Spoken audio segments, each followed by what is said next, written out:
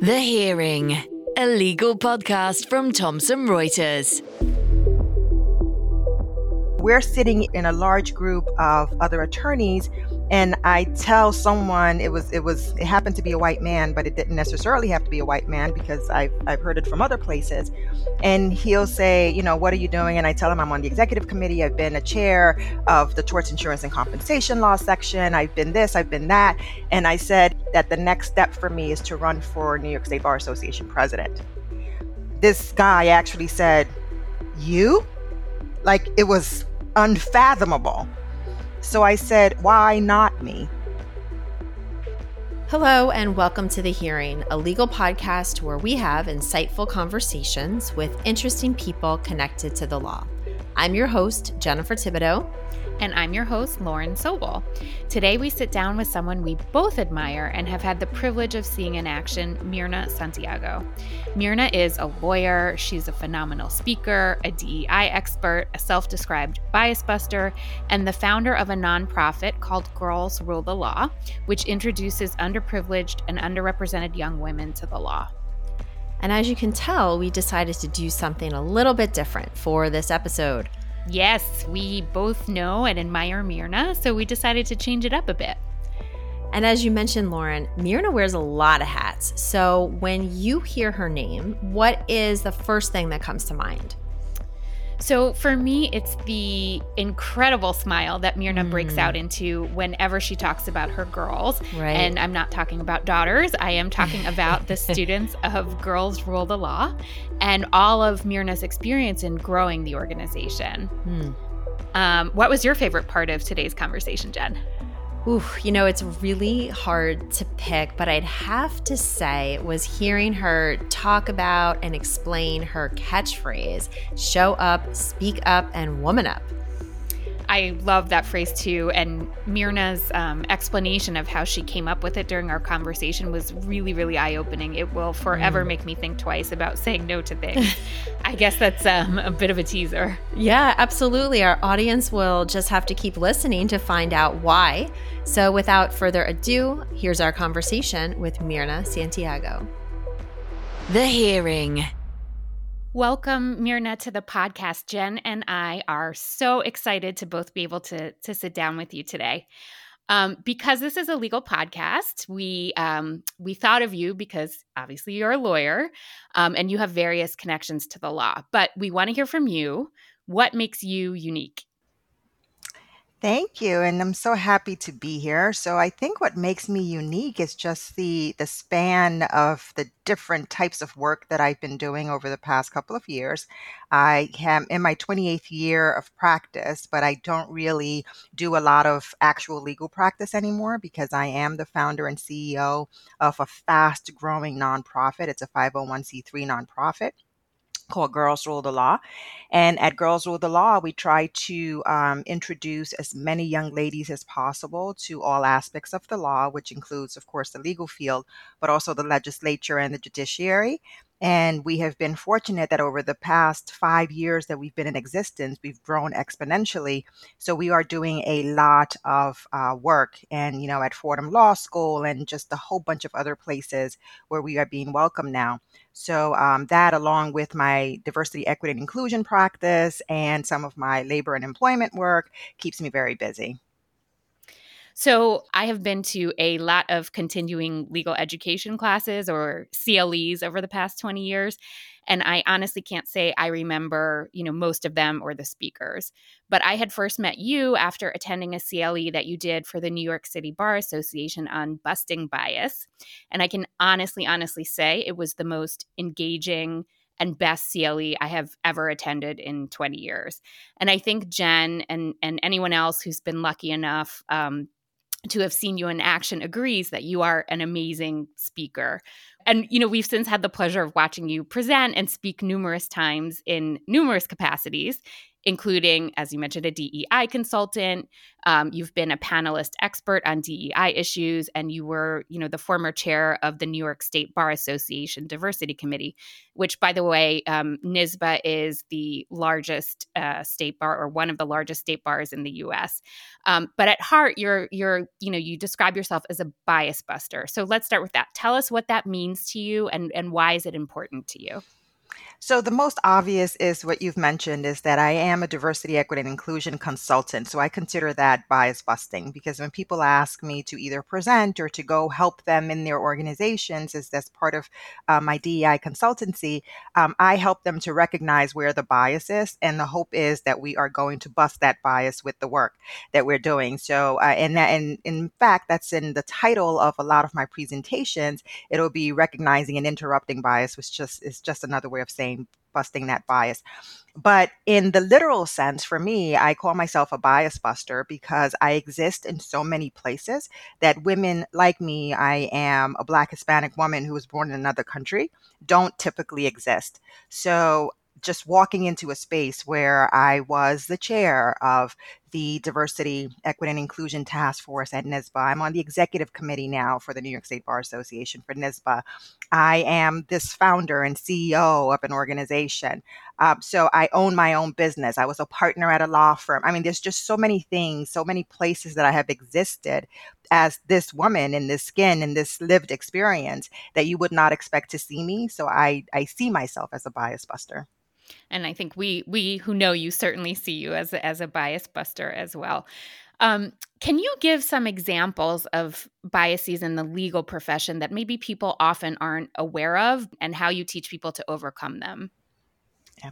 So Jennifer and I just taught on a panel for Defense Research Institute, which is leaders in the insurance and defense industry. And we spoke exactly about that, about some of the pervasive biases against women. One is that women are going to leave, and therefore we shouldn't invest in making them partners or making them leaders within the firms and the organizations because they're going to leave and have children, for instance. Or that certain groups of people, whether it's Black people or women, are not aggressive enough, or they're not going to bring in business, and therefore we're not going to invest in them because they're not going to be around for long, or they're not going to be successful in that space.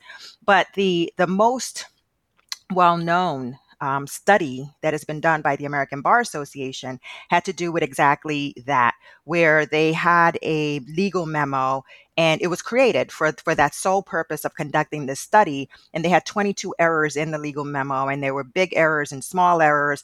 Some of them were just like errors in the analysis, but there were also some errors in punctuation and grammar. And then they split up partners. They asked 60 partners from different law firms. And it was different partners. It wasn't just white partners or white men. It was like women, Black people, all kinds of partners in different law firms. And they split it up, that group of 60, into 30 and 30. And in one group of 30, they told them, we're going to give you a legal memo. It was written by a law student. We're not going to tell you a lot about this Black man, right? Because we don't want to bring up any sort of implicit biases that you may have, but we want you to review this memo. Then they went to the other 30 and they said the same thing, but they said it was a white man. They said, we don't want to tell you anything much about this, young white man, except, that he's interested in working for your firm. We want you to review the memo. And what ended up happening across these, partners was that the ones who thought that it was written by a Black person just graded it. They found almost every error. And of course, they graded it accordingly. They said they didn't want to hire that person. The person just, wasn't. And they used all kinds of stuff that we always hear, right? Oh, there's no attention to detail, and they're not focused, and all those words. And then the person, when the 30 who thought it was written by a white man, didn't find half the error, so they graded it accordingly on that basis. They were like, oh, it's a little rough around the edges, but we would hire this person and help them, right? That's what we would do at a law firm. But it was the exact same memo. So that's the sort of bias that people walk in having to confront in the legal field. So Mirna, you mentioned that panel that we spoke on for DRI, and something that you talked about there, and I know Lauren and I have heard you frequently present on, is the distinction between being a mentor, an ally, or a champion. I'd love to hear you talk about that now. And in doing so, share with us what you think the number one thing is that people can do to be an ally or a champion to a woman of color in the legal profession. Sure. So being an ally is sort of the minimum that you can be, right? And when I talk about being an ally, it's about using whatever privilege you have to help others or to be an upstander for other people. So, for instance, the example that I always give is that when I am in leadership positions, a lot of times because I am in this lived experience, people will hear what I have to say and then disregard it. And then I have male allies who will come up and say the exact same thing, and then it will be heard. Right. Mm-hmm. So it's sometimes the male allies will recognize that. And when they are affirmed, oh, that's a great idea, they'll say, well, Mirna said this 15 minutes ago and no one said anything. That's the bare minimum, right? As an ally, to use some of your privilege to help other people. When we're talking about champions and sponsors, that's a step beyond. So being a champion or a sponsor is using your human capital, for instance, right, to help somebody get a job, or to make an introduction, or to help them get some business. So that's what I mean about champions and sponsors, is going beyond the bare minimum, which is being an upstander. Of course, we want people to be allies. The worst would be not to say anything, but that is just a little step beyond.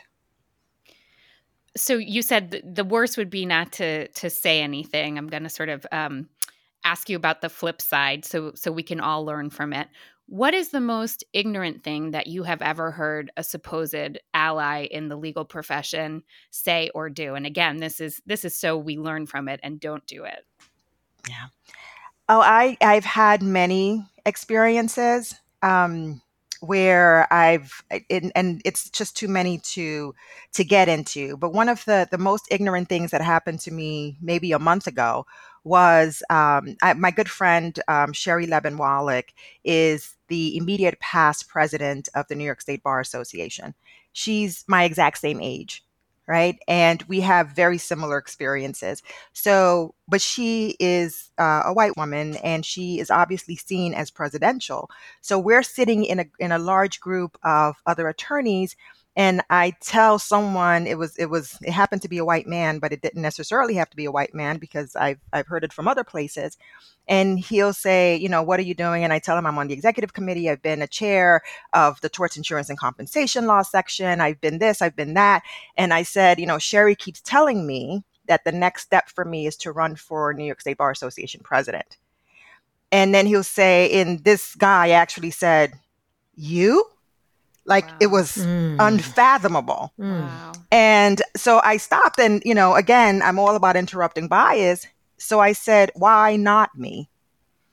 And he was taken aback a little bit. And of course, then he tried to make it a positive and say, oh, but you look so young. And I just said, and I told him, I said, but we started off the conversation talking about the fact that Sherry and I are the exact same age. So why would you think I'm young and Sherry is somehow older or more? It just didn't, but and then of course he was like kind of offended that I was offended. It became a whole thing. But it's about that again, about the perception of women or people of color not being seen as presidential or leadership material or just somehow worthy. Mirna, when I hear you share about these studies and your personal experiences, it really leaves me wondering, what other advice do you have about anti-racism work that needs to be done in the law? One of the things that I keep telling people is that we cannot come from a place of being offended, right? And we really can't come from a place of offending. So one of the things that I always say, and you may have heard me say it when I present on diversity, equity, and inclusion, is there's no difference between you and me except where I'm sitting or where I'm standing if it's in person. And the reason I say that is because we've all been socialized in ways that we have bias. None of us are hatched fully grown from eggs. So I have bias. And that's something that I add into all of my presentations is I'll give examples of my own bias so that people can realize, oh, okay, if she's admitting to it and she's done over 100 presentations in diversity, equity, and inclusion, has been doing this work since 2008, then I may be okay admitting that I too have bias and I can work on it. And that's the starting point always, is always with, let's not be defensive. Let's not come from a place of being offended about being called out on our bias, and maybe just lean back and say, oh my God, I shouldn't have said that. Or maybe there was a different way I could have worded that. Or maybe I am looking at this person as not leadership material. Why? Where have I gotten that from? So I think that's important, is to start from that place of neutrality. So I'm going to not be neutral for a second and say, speaking of offended, we wanted to talk to you or ask you about the impact of the United States Supreme Court's decision in the SFFA versus Harvard case on your work. So for listeners who may not be familiar, the case essentially found, and I'm oversimplifying a bit here, but that certain universities cannot consider an applicant's race in the admissions process because it violates United States equal protection laws. So we wanted to find out from you, what impact has this decision had, or do you think will it have on your work? And do you address it when you speak on DEI issues? I have to tell you that when the decision came out, you talk about coming from a place of not being offended. I was extremely offended because to me, it just seems such a backward decision, because we are still in a place where so few people of color are admitted into those hallowed halls of places like Harvard and the University of Virginia and all of these Ivy League schools are still having to consider race when admitting students, because things have not changed, right? When you talk about segregation in the United States, when you talk about and legally mandated segregation in the United States, right, where Black people had to sit in the back of the buses and live in their own communities. When in 1965, when we said, oh, segregation is over, right, there's the Equal Rights Act, you can live wherever you want, the systems were already locked into place so that people couldn't undo it. It's not like the railroads were taken down that were separating the communities. It's not like the highways were taken down. It's not like they moved the schools and told people, oh, we're going to give you grants to move into other neighborhoods. 72% of all neighborhoods in the United States are still segregated. That's the majority of communities. So when the schools are the same, the funding systems didn't get changed, so it was still based on tax revenue. I mean, nothing changed in 1965 other than you can sit in the front of the bus now. You can apply for certain jobs. So to say, hey, all these years later, because that's what the Supreme Court basically said, the conditions that existed in 1965 are not there now. Therefore, we don't need to have affirmative action. To me, it's just a crock of whatever, right? It just didn't make any sense to me. So coming from that, and the backlash, of course, that we've had, all of these, in 2020, we had George Floyd, and everyone was putting out statements, and everyone was saying we need to be mindful of this stuff. And then, of course, came that backlash in 2021, 2022, where people all of a sudden were saying, hey, we're being made to feel guilty because we're X, Y, and Z, and therefore we're not going to do this anymore. And that is where the main impact on my work has been, where even within organizations that want to implement diversity efforts and put in diversity plans, they're getting backlash from people within the organization who are saying, well, I'm not going to attend the seminar that you put on. I'm not going to participate in any of the town halls because, that's woke and I don't want to be woke anymore. Right. So that was the real impact. In terms of the case from the Supreme Court, the impact is going to be on the kids, especially in some of my programs. They're not going to be able to have their lived experiences considered, especially when you talk about here in the United States, where being of color is almost synonymous with being poor, with being raised on public assistance and in public housing. Right. So it's synonymous. So we're going to have to look to these universities to try to find other ways to bring these kids into the fold that's not going to rely on race. When you mentioned before there was a backlash in sort of around 2021 about feeling guilty. Can you sort of elaborate on that a little bit, and whether you think the Supreme Court decision will sort of squelch, for lack of a better word, corporate DEI programs because of that? Well, one of the things that we did at the New York State Bar Association, and I think they did a really good job with that, is that immediately, and it was even before the decision came out, because we kind of saw that it was going to come out that way based on the other decisions that this Supreme Court has been issuing, is that the New York State Bar Association put together a task force on affirmative action, headed by Jay Johnson at Paul Weiss. And they made it clear to all of the practitioners, at New York State Bar Association and the law firms, that this has to do with government funding. So any school that receives federal funding, whether it's in the form of TAP or Pell grants or student loans, right? Any sort of federal funding, that's what it applies to. It does not apply to fully private institutions that don't accept any federal funding. It does not apply to companies or law firms. But of course, having an institution like the Supreme Court say schools can't consider race as if it's a bad thing, right? Really does send a message to other organizations and companies that they also should not be considering race. And now a lot of companies are cutting back on their DEI initiatives. Some of the chief diversity officers were let go or absorbed into other roles within firms and companies. So it is having an impact. So, Mirna, I want to change gears just a little bit because you've talked about all of the different rooms that you've been in busting biases as a lawyer, that you've founded a nonprofit, you've practiced law at a firm, including as a partner. You've been an attorney in-house, but we'd really love to hear why you went to law school and decided to become a lawyer.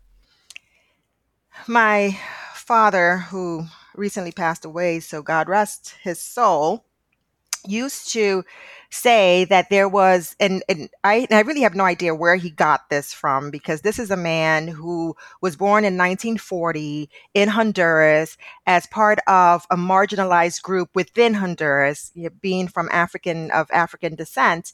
And he always said, I don't believe in discrimination. I don't believe in racism, which of course is misguided, but still, he always said that. He said, I don't believe in discrimination. I don't believe in racism. So if you're coming to me to make an excuse and say, I didn't pass this class because, the teacher hated me because I was Black, or, this guy did something to me because I'm a woman, he's like, I don't want to hear it. I don't want to hear any excuses. And when we came to the United States, I came when I was 6 years old. With my siblings, he said, I want you to aim at the top of every field. So one sister, he said, I want you to be a journalist. One sister, he says, I want you to be a doctor. He wanted my brother to be an engineer. He wanted me to be a lawyer. And he was just drumming it into our heads all the time. And of course, as a 6 or 7 year old, I didn't know what it was to be a lawyer. But for me, because he had sort of incepted that idea in my head of being a lawyer, it started to become interesting to me. And of course, growing up in the projects where I did grow up and seeing how the interactions were with justice, with law enforcement, police officers, and courts, and that sort of thing, it made me want to be a lawyer because I just felt powerless. Seeing how the police would interact with my dad, for instance, as soon as he opened his mouth, and he had this really heavy accent, and he's a Black man, and in a crappy car, right, in dirty mechanics clothing, and then they would just treat him like garbage.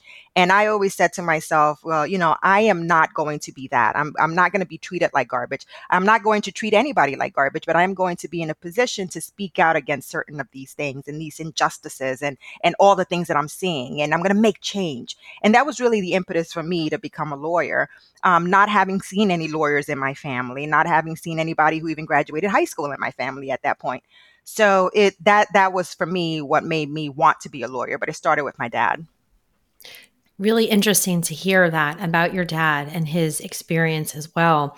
In your response there, I noticed you said you wanted to be someone who could speak out, and you've been known to say, show up, speak up, and woman up. And that has always stuck with me. So can you talk a little bit about what it actually means to show up, speak up, and woman up?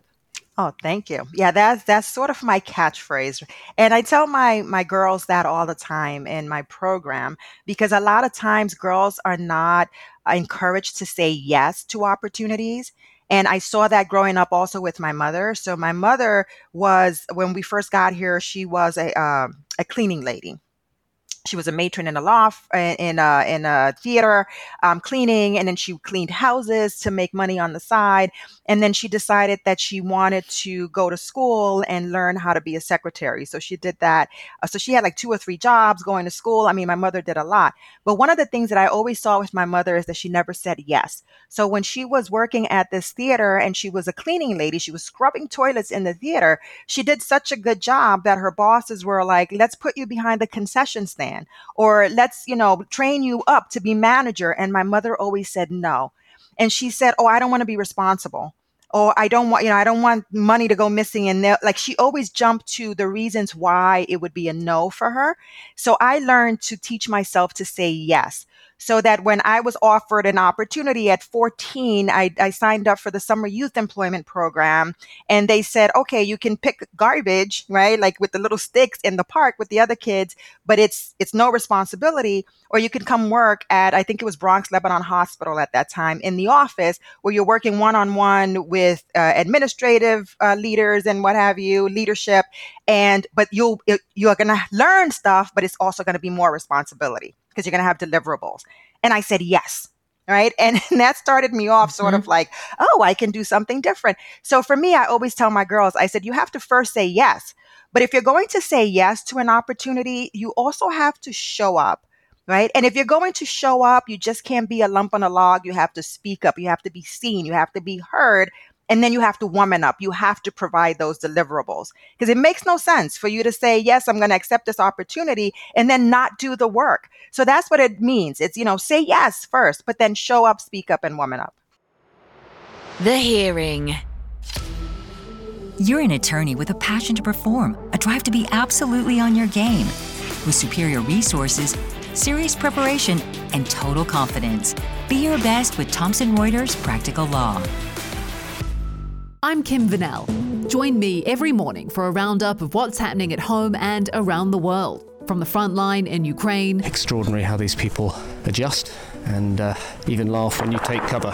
To the heart of US politics. When Trump said that he expected to be arrested, it seems like he was trying to get ahead of the story. We bring you everything you need to know in 10 minutes. For your essential daily briefing, follow Reuters World News wherever you get your podcasts.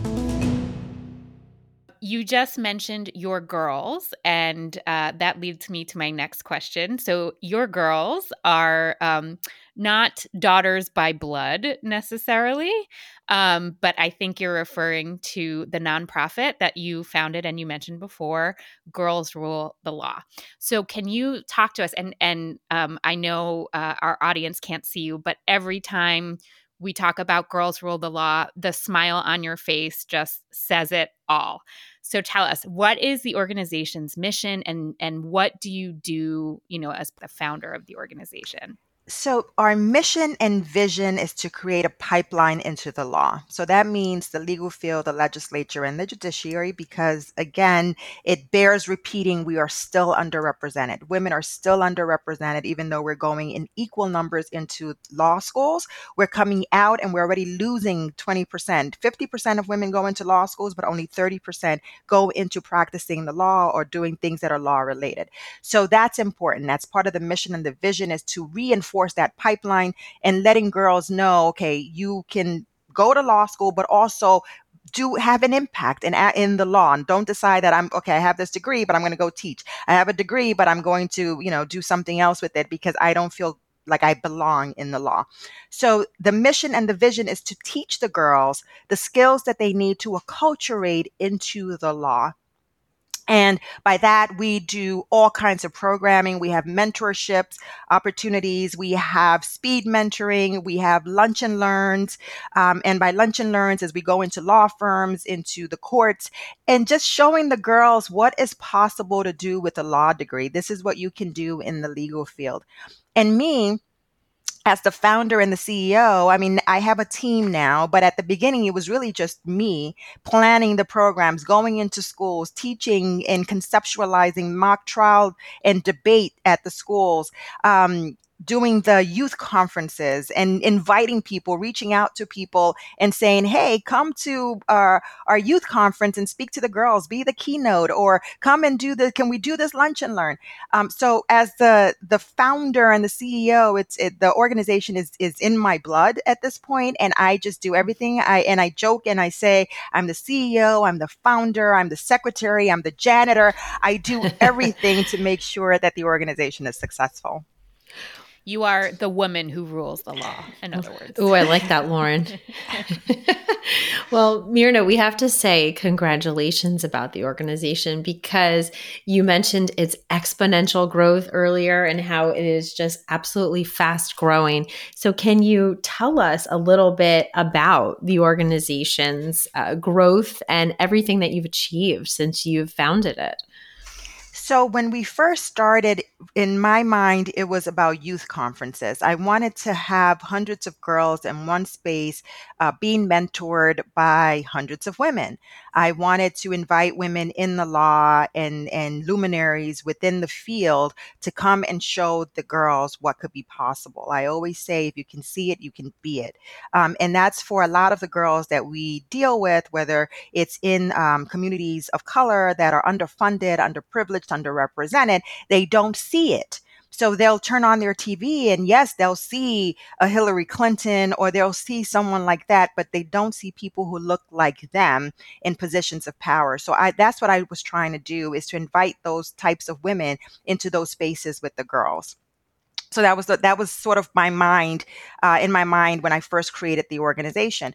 But once we got going, I realized that there was more of a need. So I started to do a mock trial program at a school in the Bronx. And when I told the girls, we need to dress up for court and explain, and I was very good at explaining to them. I said, when you go to court, you show respect by wearing professional wear. It's almost like a uniform, right? You wouldn't go play soccer in a suit. So you won't go into court in sweatpants or sneakers. And they got it. So we showed up, and I'm in court and I'm waiting for my girls to come in so that we can compete. And they showed up in almost like these quinceañera dresses. Like, like that was the best outfit that they had. So I'm sitting there and of course I'm like, oh my God, of course. Right. I had forgotten what it was like to grow up in certain communities and not have money to go out and buy new outfits for court. You're going to find the best thing in your closet. So I started the Law Suits You program within Girls Rule the Law, where I started reaching out to my network and saying, do you have gently used suits and shoes and shells for my girls when they compete? And there has been that overwhelming support from the legal community, making sure the girls have that. And again, doing the mock trial, doing the debates. I'm doing lunch and learns. Last year we did a careers in the court in the Bronx courthouse, where we had 100 girls. And they interacted with Judge Doris Gonzalez, who's the presiding judge in the Bronx. The Bronx District Attorney, Darcel Clark, was there. The Bronx Borough President, Vanessa Gibson, was there. I mean, all of these women came out to support these girls, and it was great to see all of these women and 100 girls. Our youth conference had 200 girls at Fordham Law School. And we had so many sponsorships from the New York Bar Foundation to Pepsi. Pepsi actually now is interested in Girls with the Law, and they gave us a sponsorship for our youth conference. We are expanding. So this year, in 2024, going into 2024, we used to be mostly in New York City. So it was New York City and Harlem and Manhattan and the Bronx. And we're doing a youth conference at Syracuse Law School. So we're moving upstate. And then later in the year, we want to do one at Buffalo Law School.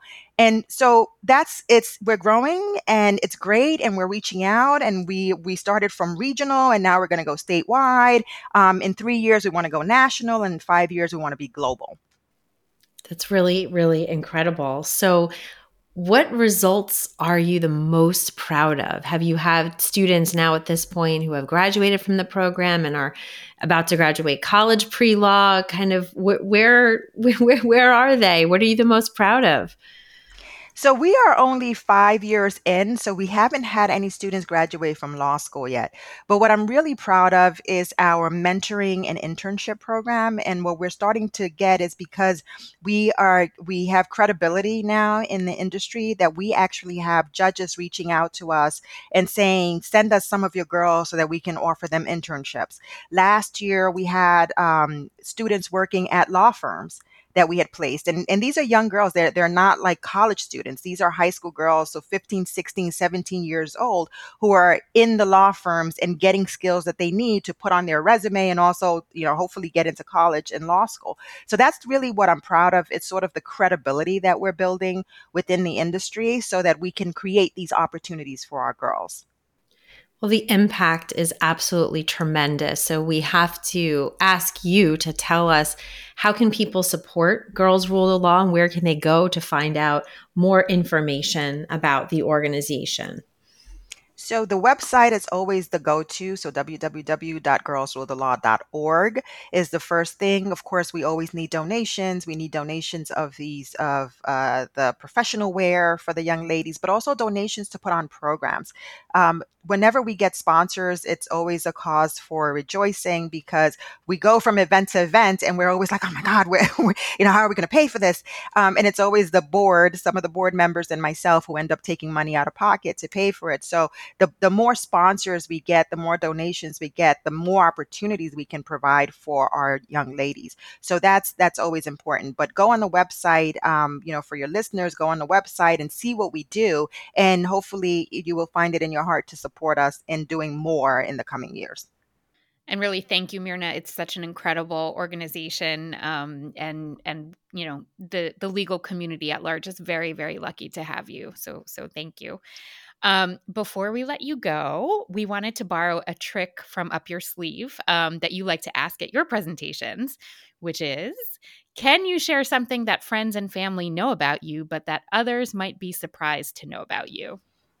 Sure. Oh my God. I have so many things. Like my friends and family know that I love dancing. So I'm a big Zumba head. I'm always dancing around in my house. And I also love to sing. Whether I'm actually good at it or not is up for debate, but I do love to sing. So my family and I, since 1989, I'm dating myself, but since 1989, every New Year's Day, my entire expanded family, cousins, aunts, everybody shows up at my parents' house. Now it's my mother's house. And we do karaoke the whole day. Hours and hours of karaoke. Wow. And we'll do choreography. And it's just a fun time. And, like I said, some people sing better than others. So that's always really funny. But that's, something about me that most people don't know. Well, thank you. Thank you so much, Mirna, for joining us today. It was so amazing to have you on. And just, again, I wish our listeners could see you and see the smile on your face when you talk about what you're so clearly passionate about. So thank you. Thank you. The Hearing. Thanks so much for listening today. If you enjoyed this episode, please subscribe to and consider giving the podcast a 5-star review. It really helps other like-minded people find our podcast. We would also love to hear your thoughts, feedback, and ideas for future guests. So please drop us a line at thehearing@tr.com. That's thehearing@tr.com. Until next time. The Hearing, a legal podcast from Thomson Reuters. To find out more, go to tr.com/The Hearing or subscribe via iTunes, Spotify, or wherever you get your podcasts.